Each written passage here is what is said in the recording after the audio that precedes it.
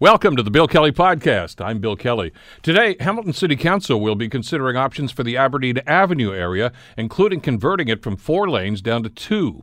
City Council is going to be looking into the incidents at the Hamilton Pride events from a week or so ago, as the mayor issues a statement on those things. And Robert Mueller has agreed to testify in public in front of the House Committee on July 17th. The Bill Kelly Podcast starts now. Today on The Bill Kelly Show on 900 CHML. The traffic issue, which are always important issues because it's neighborhoods and it's about transportation, it's about getting from A to B, and it's about public safety. You throw all those into the hat, and what you get is, well, the concern we have, for instance, on Aberdeen, as we told you about. The Ward Councillor, Maureen Wilson, would like to see some traffic calming there. In other words, reduce the number of actual lanes of traffic by allowing parking on either side of the road, so there will be only one lane each way, and also slowing down the speed limit. Now, not everybody on City Council thinks that's such a good idea, and it did pass, actually. The traffic calming idea did pass at the Public Works Committee meeting a couple of days ago, but now it's going to go to the whole council, and that's going to happen today. So we talked to Councillor Whitehead, Terry Whitehead, who's obviously pushing for this to not happen for a variety of reasons that he articulated to us in just a couple of days ago. But with the whole council dealing with this now, it's going to be interesting to see just how this debate's going to turn. Joining us to talk about this is John Paul Danko, who's the city councillor for Ward 8 on the West Mountain. John Paul, thanks so much for the time. Good to have you with us today. Thanks for having me on. It's a bright, sunny summer day. It's a lovely day, and it could be well into the early hours of evening before you guys finish this. It sounds like it's going to be a pretty contentious item. Now, give us your thoughts on where you are on this, because we've heard Councillor Ferguson on, Councillor Whitehead on. They're saying, look, leave it alone. We need this arterial road, is how they described it. There are others, of course, including Councillor Wilson, who have said, no, look, this is all about public safety, not from getting to point A to point B. Where are you on this? Well, I think as the Ward 8 councillor, we have to have a duty to consider all the aspects of our transportation network. So that's the role and the purpose of the transportation network, and it's also the public safety aspect. On the transportation side, I think it's very important to realize that Garth and the Queen Street Hill in Aberdeen are an absolutely critical transportation corridor for the residents in my area in Ward 8. And along with that, also the businesses in the community. We have Mohawk College, which is right at the corner of Fennel and Garth, along with the St. Joe's West 5th Campus, Hillfield Strathallan. So that corridor in particular is of huge importance to our residents. At the same time, recently, back in February, we as a council unanimously approved a Vision Zero action plan. And the one simple goal of that is to reduce fatalities or serious injuries on our roadways to zero. So it puts me as the ward councillor in a bit of a ethical and a practical dilemma between trying to balance the needs of the transportation network and our residents and with the public safety aspect. So, we've heard many of those arguments in the past, and I'll just run a couple of these past you, and you can give me your views on these, and in no particular order. One of them that Councillor Ferguson talked about is the fact that is actually a designated emergency route. In other words, if there's a problem on the highway, the traffic is all supposed to be shunted off onto Aberdeen, depending on where the accident is, of course, but it has happened in the past. And he's suggesting that, look, at one lane of traffic each way means it's going to be gridlocked all the way through the east or the west part of the city if you do that. So he says that's got to be remained exactly the way it is right now. Is that an argument that holds water as far as you're concerned? Well, my understanding is that Aberdeen Avenue is not part of the official EDR route, the emergency detour route. We just got confirmation from staff yesterday on that. But that doesn't alleviate the concern that if there is a problem on the 403, that traffic does absolutely come up through Aberdeen. And I think that the problems with that speaks to just the growing and changing nature of our city and traffic in general. Our city is scheduled to, or anticipated to grow by about a third within the next 10 years. So that's an extra 250,000 people. So our traffic patterns and what we as native Hamiltonians might be used to, those are changing over time. And it's difficult for me where I've lived here my whole life and I have a set, kind of idea in my head of how long it takes to get places and what routes to take. It's really difficult for me to adjust. So, for example, when I go to McMaster, Queen Street and the hill there, that's my preferred route because that's the way I always go. But recently I'm starting to realize, maybe I need to check my phone in the morning to see, is that really the fastest route? So I think that concern about what happens on the 403, what happens with any of our transportation corridors, it's evolving over time, and that's a citywide challenge. The other element, too, that I received a lot of emails on after I had these counselors on about this, John Paul, was the imminent construction of the LRT, which is going to mess up traffic all over the city for quite a long time. And their suggestion is, look, you can't start to do road diets on roads like this because there's going to be overflow traffic that's going to go there that ordinarily may have gone on to where the construction is going to be happening. Well, LRTs, the construction anyway, is a temporary condition. So I think those are conflating two separate issues. We're not going to be building the entire LRT corridor from end to end for 5 years straight. It's going to be built in stages, and as it progresses through, certainly there are going to be aspects that do directly impact the traffic on Garth to Queen Street Hill down to Aberdeen. But I think that when that is construction that's in that specific area, we have an opportunity to address that at that time. And of course, if LRT construction in that area is going to shuffle more cars onto Aberdeen Avenue, then we would have an opportunity as part of the construction traffic planning to take away parking or do what we need to do to make sure that those cars are accommodated. But I think that those are two very separate issues, because if there's construction in the LRT in the East End, that doesn't really impact Aberdeen or Queen Street Hill or Garth at all. No, it shouldn't. What about that idea? Because I know that during the committee meeting earlier, there was a compromise put out, I think it was by Councillor Ferguson, if I recall, that said, look, how about parking? Okay, we'll do that, but as we do on other major arterial roads, during rush hour, no parking on that road. Now, that was defeated. That seems to me, and I'm just throwing this out here, is it might be a compromised position that a lot of councillors might be able to gravitate toward. Well, we already have that. There's already off-peak parking on Aberdeen Avenue for different parts of the day. So really what he was proposing was a continuation of the status quo. So the Public Works Committee voted that down, recognizing that if we are actually committed to our Vision Zero protocol, then this is part of that action. But then why have the parking there all the time then?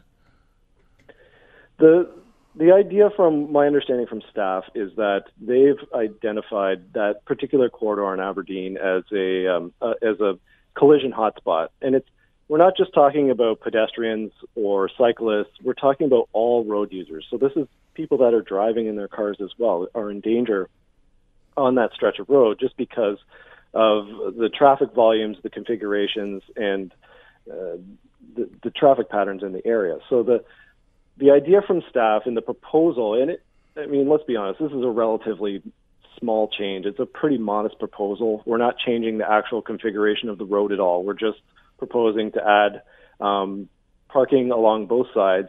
And what that does is it provides a buffer between the sidewalks and the pedestrian areas and the traveled lanes of the road. And it also, because you end up visually when you're in a car, it makes the road feel a little bit more constrained, so it tends to slow drivers down, and it makes them more attentive and more careful in their driving patterns. But the staff information I found was somewhat contradictory. And upon questioning, at the committee meeting, this is, of course, I guess your staff actually indicated that no, speed is not really a problem on that road because of the volume of traffic and the fact that there are now 8 different traffic lights on Aberdeen between Longwood and Queen Street. That's only a 1.6 kilometer stretch of road, more than ample periods and situations for people to be able to cross. It sounds to me like we've got a driver problem here, not a speeding problem. Well, I think we have a driver problem citywide and maybe society-wide. That just seems to be driver behavior is one of those issues that just never seems to go away. But in Aberdeen, in particular, the speeding is Yes. So staff said during peak times, speeding is not as much of a concern on Aberdeen Avenue, but it certainly is off-peak. And again, the cars parked along the sides, the idea is that it changes the visual perception of the road when you're a driver. So it makes you more careful. It makes you more in tune to your surroundings. And there are engineering studies that back this up. Like, staff is not just coming out with these proposals out of the blue. There is evidence for this. Now, I'll be the first to admit it's not the ideal situation. I mean, if you're going to do this from scratch, you would probably redesign that whole road entirely differently, because as part of our Vision Zero goals, a big part of that is changing the engineering design and the physical layout of our transportation routes. So in this case, we're taking a relatively minor opportunity to do that by reconfiguring some of the parking. All right, final question for you, and maybe what I want to do here, John Paul, is put this into a historical perspective, if I could, because I haven't heard too many other people bring this argument for.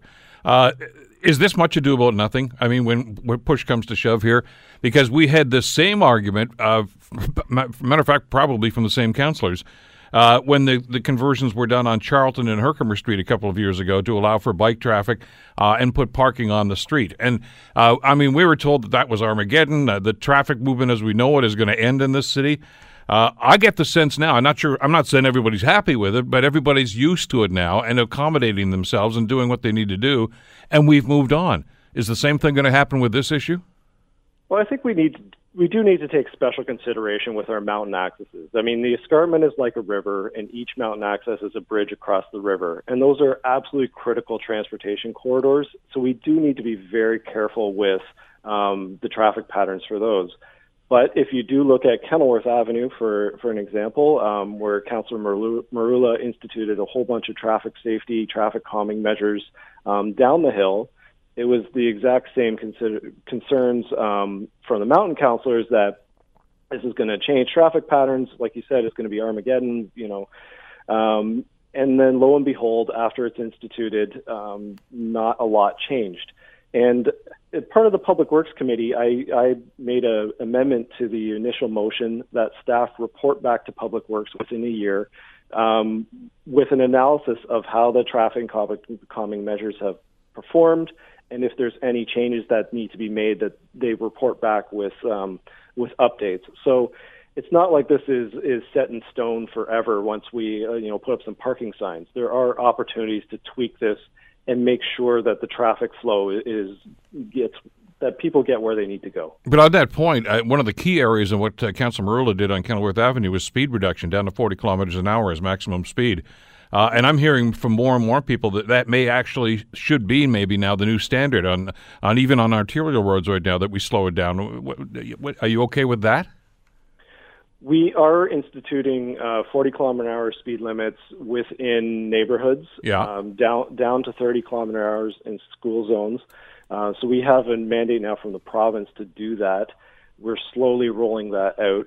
In terms of our arterial roads, again, I think we need to be a little bit more careful to make sure that we balance the needs of our residents to get where they need to go within a timely manner. But they're not immune from the traffic safety aspect. Vision Zero applies to every road in our city, and council unanimously supported Vision Zero. There has and probably will be a motion put forward here tonight also to just table this and hold off until the Queen Street conversion is done. There's the indication there, I guess the insinuation is that that's going to have some sort of an impact on what's going to happen on Aberdeen too. Is that going to fly? I'm not sure. I think that's a reasonable request. I mean, changing Queen Street to two-way inevitably will fundamentally change some of the traffic patterns coming down Beckett Drive, down the Queen Street Hill, because you'll have an opportunity to go straight. So as of this year, we'll be two-way to Main Street, and as of next year, continuing that down to King Street.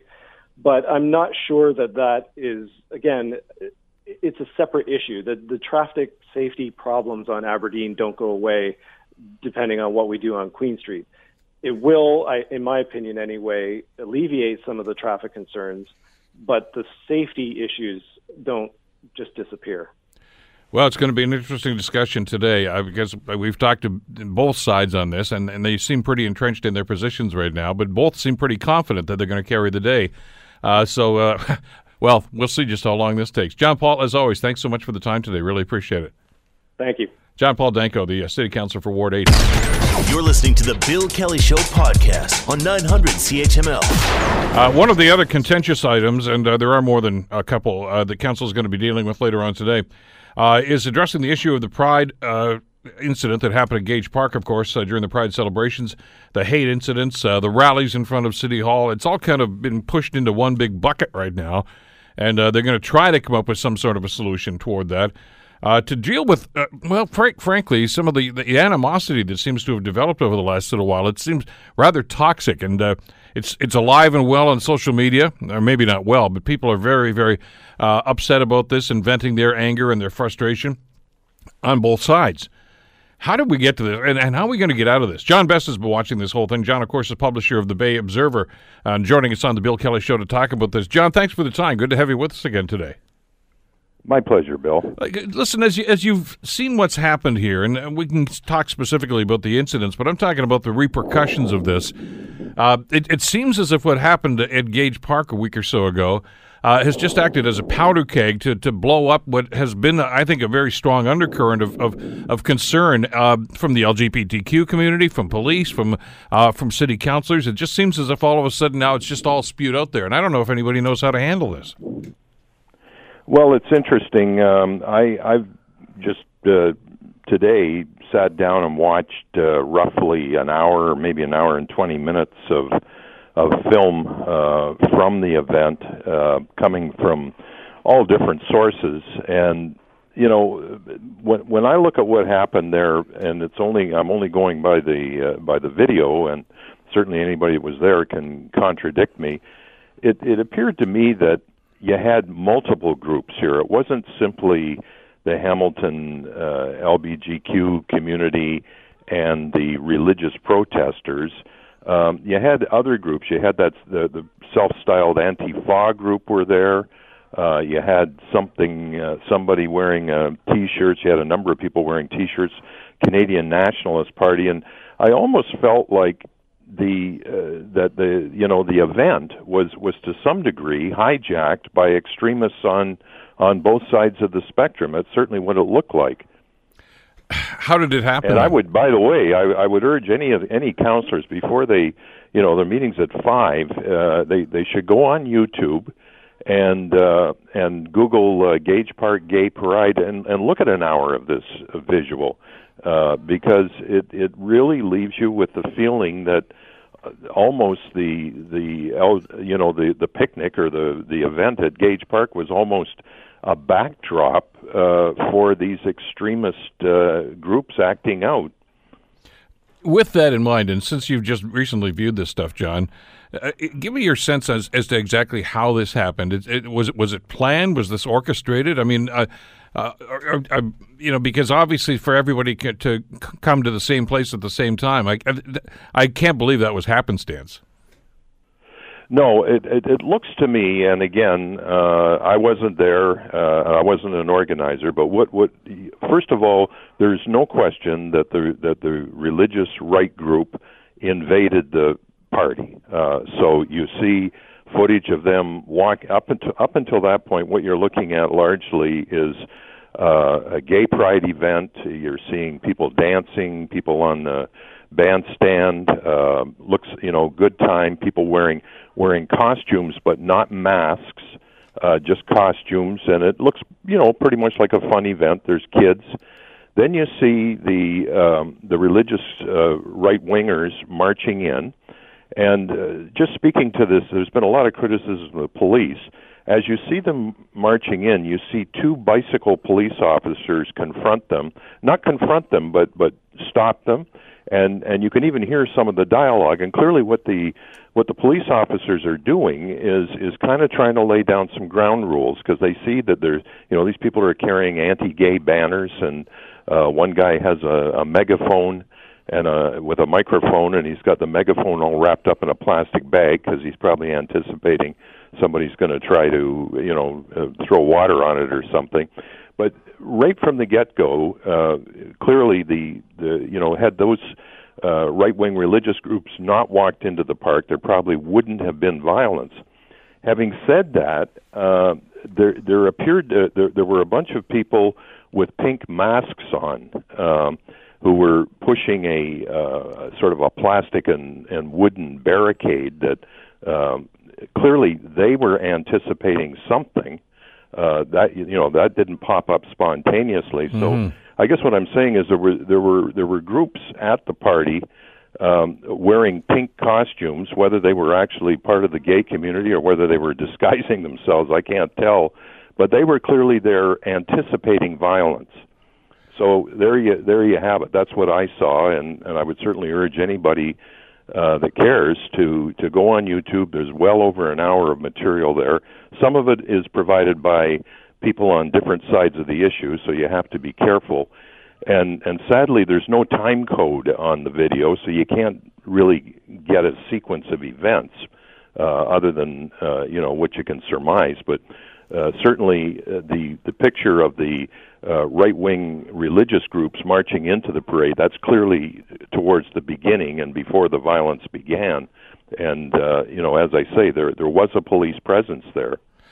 The pink-clad people, I'm a little concerned about, and I can't really get a read on what's going on here. Because as we found out later on, when we talked on this show here about with people who were there that day, they're the ones that put this curtain or barrier or whatever, I guess, to try to separate the right-wingers from the festivities itself. So obviously that was pre-planned. I mean, somebody had to construct that thing. But I've not heard anything from anybody yet that said, yeah, we had somebody looking out for us on this situation. When I talked to the organizers of the parade, Cameron Crush has been on the show a couple of times now talking about this. He says he talked directly to police. He didn't tell me he talked to anybody else. I don't think he did with anybody else. So who are these people and why were they there that day? I don't know, and that sort of jives with what you infer when you look at the video, is that they were actually a separate group. They put on these pink hoods, clearly to identify with the gay pride group, but they weren't simply putting the barricade up to keep peace, if you will. It looked like they were actually sort of marching with the barricade to try to push back these religious right-wing people. It wasn't simply a sort of intervention to keep peace. It was a more aggressive thing than that, Bill. And and who knows who threw the first punch? What I can tell you is that there was a lot of punches thrown, and some people with pink hoods were getting in some pretty good licks. So, and again, you have to ask you, why were they there? Were they asked to be there? Is this a separate group altogether? And why the masks? I mean, which is another question. This harkens back to the vandalism on Locke Street. You always have to worry about things like this. But it sounds as if they were anticipating a confrontation. I think you can come to no other conclusion, Bill, than that they were there anticipating and perhaps expecting some kind of violence, and I'm going to go way off from trying to say who initiated the violence. I mean, there's no question the religious group was very, very provocative. They had a megaphone, they had signs, and they were. There's no question that they were being verbally provocative. I don't know who actually started the pushing and shoving, and I think the police have taken a really bad rap here because they were told that if they set up a recruitment booth, that would make people uncomfortable, and yet now it appears they're being criticized for not getting there quickly enough, which would sort of lead you to the conclusion is what was being suggested, that maybe they have a significant presence in the perimeter of the event, because how can they get there quickly unless they're more or less there already, and yet they're not welcome in the park? So are they supposed to surround the park with 20 or 30 officers? And what kind of if you're uncomfortable with seeing them in a booth, how would you feel about seeing the place surrounded with police? So it seems to me it's a bit of a no-win situation for the police. Certainly what I did see was once the police arrived, they behaved, it looked to me like in a very, very temperate way. The only person I saw getting led away was a member of the Canadian Nationalist Party in handcuffs. The other arrests appeared to have perhaps taken place after the fact. But certainly what you do see of the police is that they were behaving in a very restrained manner, and they were certainly getting between the two groups. At that point, I think the violence had, but in fairness, I think the violence had already occurred, and I think really what happened was when the police got there, everybody stopped, which would make sense. Part of this whole picture, of course, is what's going on in the other end of town at City Hall, in the square in front of City Hall, and has been happening for the last number of weekends right now. And those are these rallies with the yellow vesters, as they've become known. Which they say right. is very, the critics of it will say this is very incendiary. The city shouldn't allow that. I know they're going to try to craft some sort of legislation, I guess, today at City Hall about this. But boy, and I understand that. Look, I find the message that these people are putting there revolting as much as anybody else does. But you're walking down that road about free speech versus hate speech. And I'm not sure, but any given day, whoever you talk to, they're putting that line between those two things in different spots sometimes. Yeah, it's a moving line, and it's interesting because the audio on some of the tape, you could hear the two bicycle police officers talking to these religious protesters as they were marching into the park. And it was a very reasonable conversation that appeared to be going on both sides. But the police were making it clear. You could overhear the conversation. They were saying, you can express your views, but we don't want to see any violence. And at that point, it looked like a fairly calm exchange of views. But the other sad thing about this, Bill, for anybody that's looking at these videos, and I really think if council is going to vote on this, they need to satisfy themselves what is available. Is the youth of these protesters? It's really sad to see such young people holding these really, really extreme views. It makes you wonder. You see obviously what's going on south of the border, but the idea that you've got, when you think of young people, you think of tolerant, anything goes, happy-go-lucky kind of thing, and you see these really severe views being expressed by people that look like they're in their 20s. It's really quite disturbing to see. There were no old people in the group at all. Some of the gay pride participants were older, but the vast majority of the people, especially the violent groups, were all young, and it was really quite sad to see. Well, that's we're getting into the realm of indoctrination, I guess, which is pretty easy to do on social media, I suppose, these days. You can find websites that substantiate just about any kind of mindset that you want, obviously, and that's part of the concern too. John, we got a few minutes left here. This is right now on the lap of City Council, and of course, by extension, I guess, Police Service and the Police Services Board. I know the mayor's issued another statement, say he wants to try to get everybody together at the table. How do you bridge what seems to be a pretty big gap right now between the city and these groups, especially the LGBTQ community, who feels right now as if nobody's got their back? Well, I don't know if you can bridge the gap because, quite frankly, I think it'd be very difficult to criticize the police for their behavior at this event. They were told to stay away. Nonetheless, they sent plainclothes officers to the event, and in addition, at the very beginning, or near the beginning of the disturbance at least, they had bicycle police officers there. I don't know how long it took to get the larger group of officers there, but I see it as a no-win situation, frankly, because, again, if there had been an extensive police presence surrounding the park in order to be able to get there really fast, somebody would have complained that was intimidating. So, I think there's a lot of extreme views going on here, and, we've got the perpetual victimhood thing going on. I think most people in our community are tolerant, but, this thing has become a bit of a backdrop for extremist groups acting out, and it's a pretty tough climate. I don't think you can at this point sit down and you can sit down with reasonable people and resolve things, but the problem is there weren't all reasonable people at the event. And again, going back to the video, you see all kinds of people trying to get in between the two groups.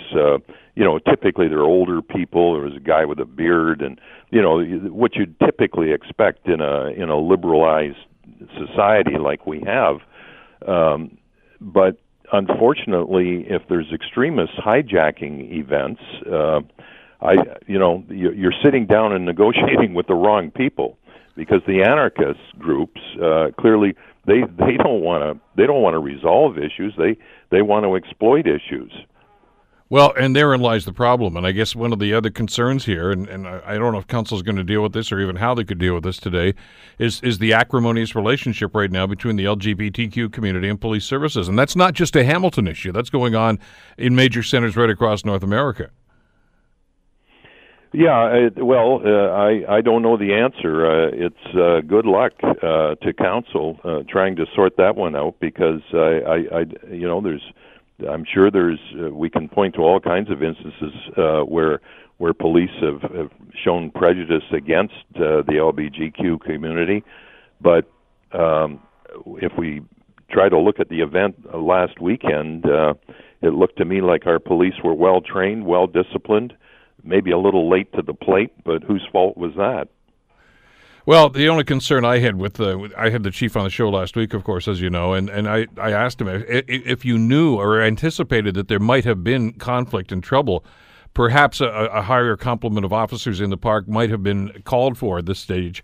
But I don't know that they had any advanced knowledge of that. I mean, I don't know where these people came from, whether they took the bus from City Hall or whether they organized at Gage Park. They just appeared. And then, of course, the other group you talked about, they just appeared. So somebody was planning something, and I guess we have to assume at this stage that nobody else knew about it. Yeah, certainly when you saw the Christian group, Christian with air quotes, group walking in, I mean, they already had, they clearly were ready. They clearly had organized somewhere. They'd gone to a staging area to get ready, because they had all their signs. They had their, many of them had cameras, and of course they had this huge megaphone. And the irony is that while you're watching the melee going on, it's the right-wing Christian guy with the megaphone that's yelling, "Please stop the violence, stop the violence." And there's kind of a Kafka-esque reality to all this thing going on. It's quite amazing. It looked to me like there were at least two groups that were ready for bear that had gone there. I really wonder who these hooded people in pink were, whether they were really members of the LGBTQ community or whether they were somebody trying to exploit the situation. This is not an easy thing to sort out, I don't think. And I'm not sure that council meeting tonight, 3 days after the event, 4 days after the event, whether they really have the information that they need to make an intelligent decision. Well, to your point, I know we're just about out of time. I would venture a guess that most of them have not seen the video footage that you've just referred to here. I don't know what their information source has been at this stage. I can tell you this: it's a pretty safe bet that the galleries are going to be pretty full at the City Hall meeting today, from people that are very concerned about how this is going to turn out. It's going to be a rather raucous afternoon and a raucous meeting, I would think. John, thanks as always for giving us some perspective and some extra information about this. I'd like to think that they're going to resolve this thing tonight, but I think obviously we have to be pragmatic about this. And the first step here, there has to be some communication between these sides and an airing out, I think, of the concerns before we can actually start to find some solutions. Yeah, and I would just say to counselors, take an hour, watch some video before you go in there and start expressing too much in the way of definite opinions. John, thanks as always. Good talking with you again today. You're welcome, Bill. John Best, publisher of the Bay Observer. You're listening to the Bill Kelly Show podcast on 900 CHML. Another revelation yesterday that obviously raised some eyebrows. It was announced yesterday in Washington that Robert Mueller, he, of course, of the Mueller report, has agreed to testify in the public, actually before the Senate and the Congressional Committee. He's going to do a two for 1 day, a doubleheader, as it were, on July the 17th.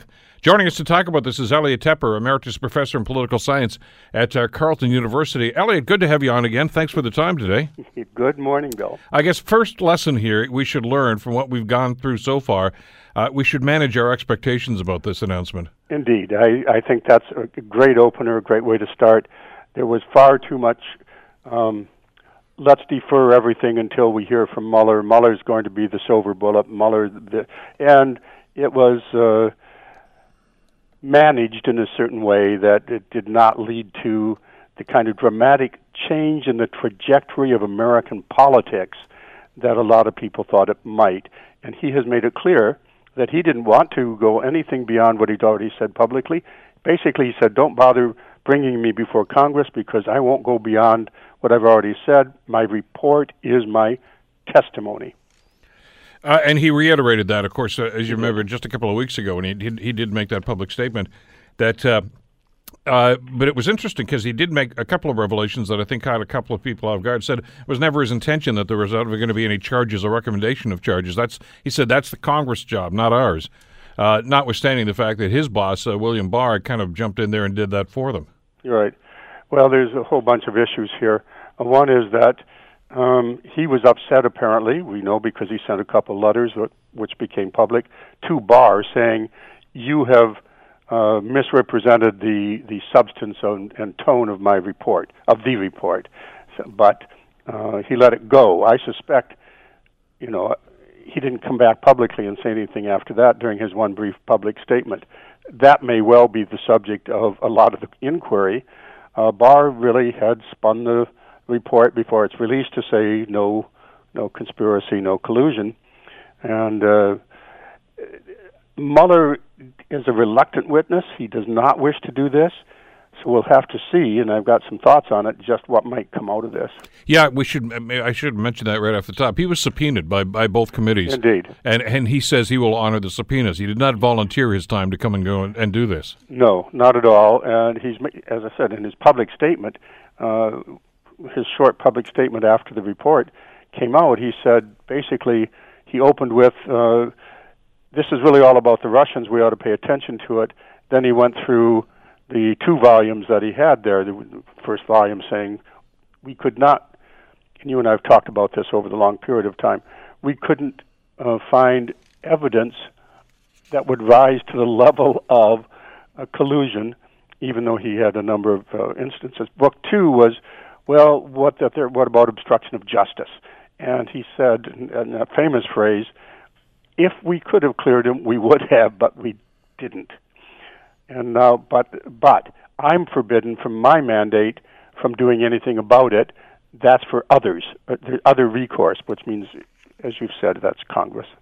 Well, that was the inference, except that, as you say, Barr seemed to think it was him, or did he just do an end run around that? Well, Barr clearly has presented himself in a way that surprised a lot of people. He's essentially an advocate for the view of the president, and he will carry that through going forward, which has implications for some of the ongoing cases, which we can talk about.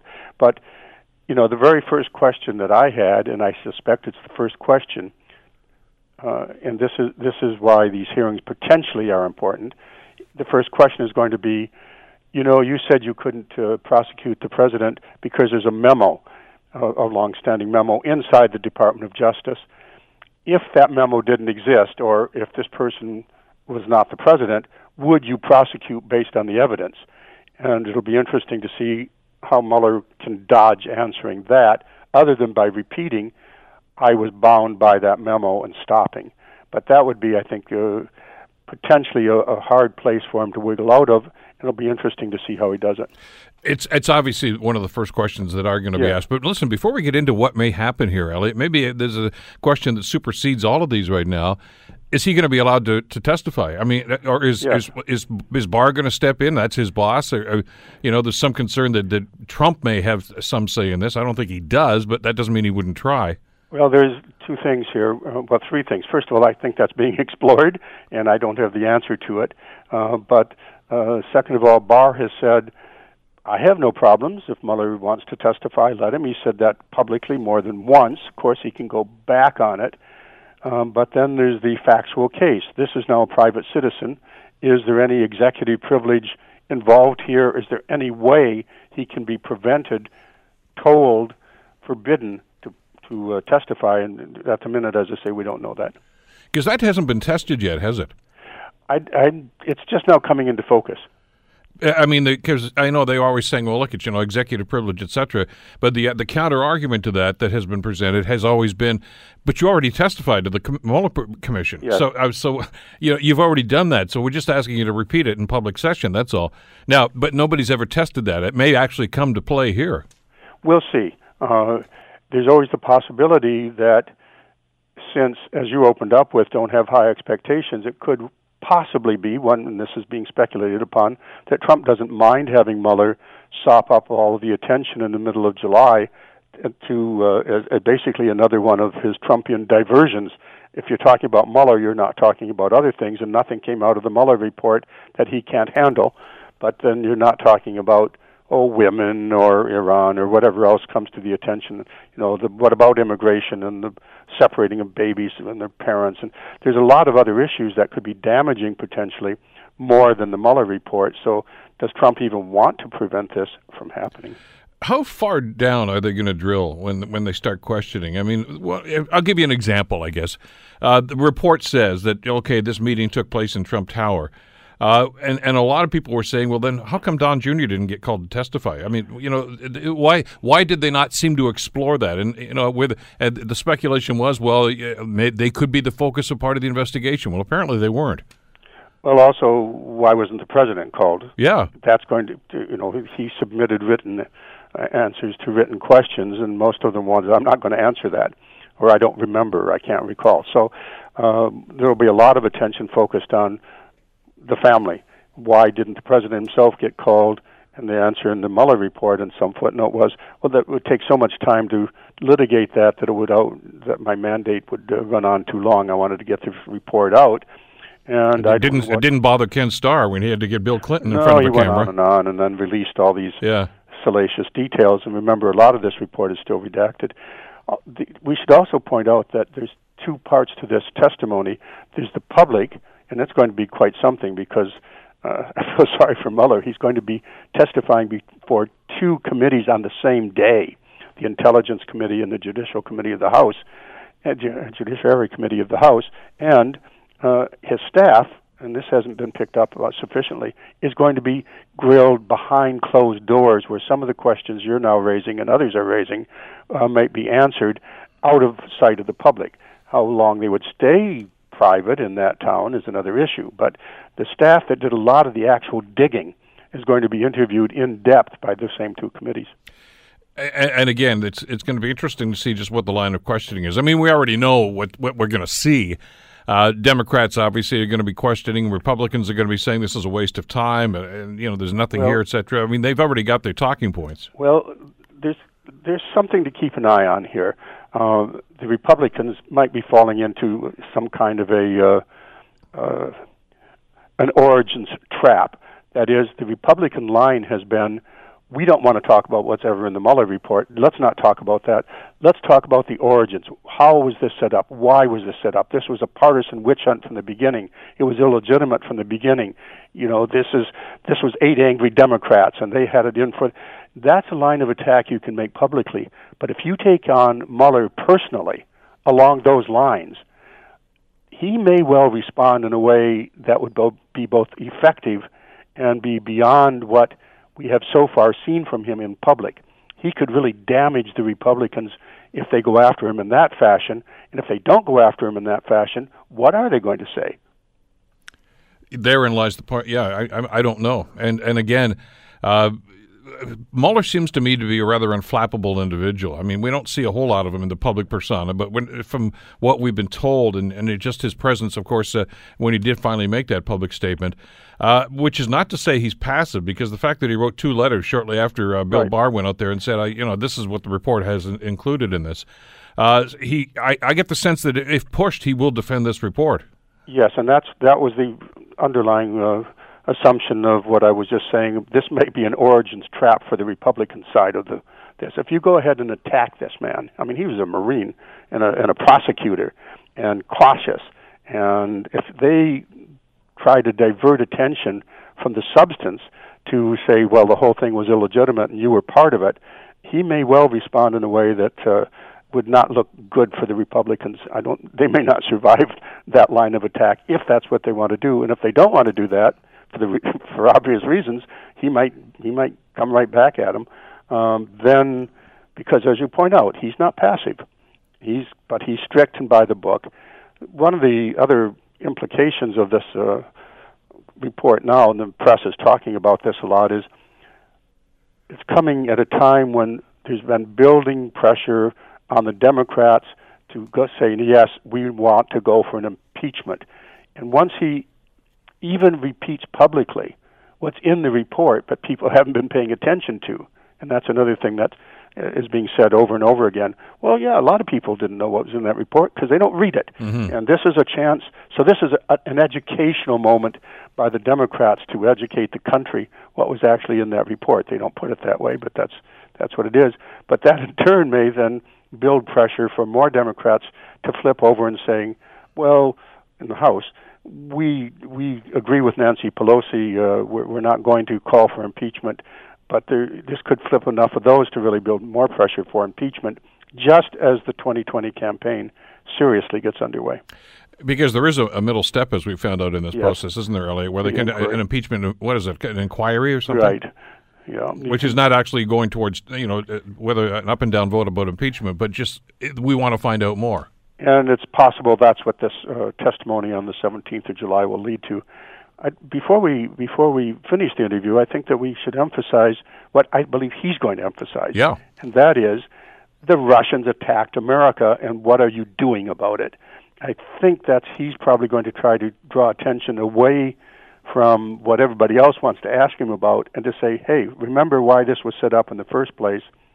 We couldn't really prove at a high level that there was an intent by the president's side of things, by the Trump campaign side, to collude with the Russians, but they were actively intervening in our. And I think that will probably be one of his main goals in going public against his will, is to say, let's pay attention to what the Russians were trying to do to us, and that's the big story here.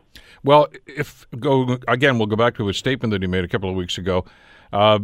And the thrust of the report, if in fact the message he does want to get across and the narrative he wants to underscore here is about Russian involvement in this, he's got to be awfully frustrated, I think, Elliot, because nobody's talking about that. Yes, and that's why I suspect he's going to try to use this public appearance, which he didn't want to do, to say, let's remember what this is really all about. America was attacked, and I've laid lots and lots of grounds for other things for the Congress to take note of, if they so choose, obstruction of justice. But let's get back to the main story here. Also, another thing that I don't think has been emphasized sufficiently is what I've been calling Volume 3, Bill. As you know, there were 2 volumes. Yeah. But there were a lot of other things that might relate to fiscal impropriety or other kinds of impropriety, which he hived off to the courts. There's at least 14 cases going on now outside of the Mueller report, but which emanated from within it. And I'll give you a quote here. In his report, he said, periodically they identified evidence of potential criminal activity outside the scope of the special counsel's jurisdiction established by the Attorney General. Those were hived off to a variety of courts, and also independently, some courts are taking action beyond or separate from whatever the Mueller team sent to them. So this is by no means a story that's closed. It's going to go on, and again, I think you and I have discussed this. Donald Trump has really, really extra good reasons for wanting to get reelected, and will take the steps to make it happen, because otherwise it's still in very grave legal peril. Which, as you say, could blow up in his face if he loses this election, becomes Citizen Trump once again. He's liable for prosecution, isn't he? He is indeed, and more than that, there's a statute of limitations on some of these, so that if he stays as president, he can outrun some of those. Now, I want to emphasize again, I'm not assuming he's guilty. I'm suggesting that the Mueller report, which is what we're talking about, has raised a lot of issues, and some of those are going to be explored in more depth and in front of the public in a different way as of these hearings. But beyond that, these court cases continue. He is making a very successful appeal to his supporters that all of this is a witch hunt, there was no collusion, no obstruction of justice, and they're out to get me, and the deep state is after me, and you have to rally around your president who's there for you. And he can use this Mueller this appearance in the middle of July to just reinforce that message. Exactly. Elliot, always a pleasure. Thanks so much for this today. Oh, you're very welcome. Take care. Elliot Tepper, of course, from Carleton University. The Bill Kelly Show, weekdays from 9 to noon on 900 CHML. The Bill Kelly Podcast is available on Apple Podcast, Google Podcast, or wherever you get your podcasts from. You can also listen to The Bill Kelly Show weekdays from 9 till noon on 900 CHML. I'm Bill Kelly. Thanks again for listening. And don't forget to subscribe to the podcast. It's free, so you never miss an episode. And make sure that you rate and review.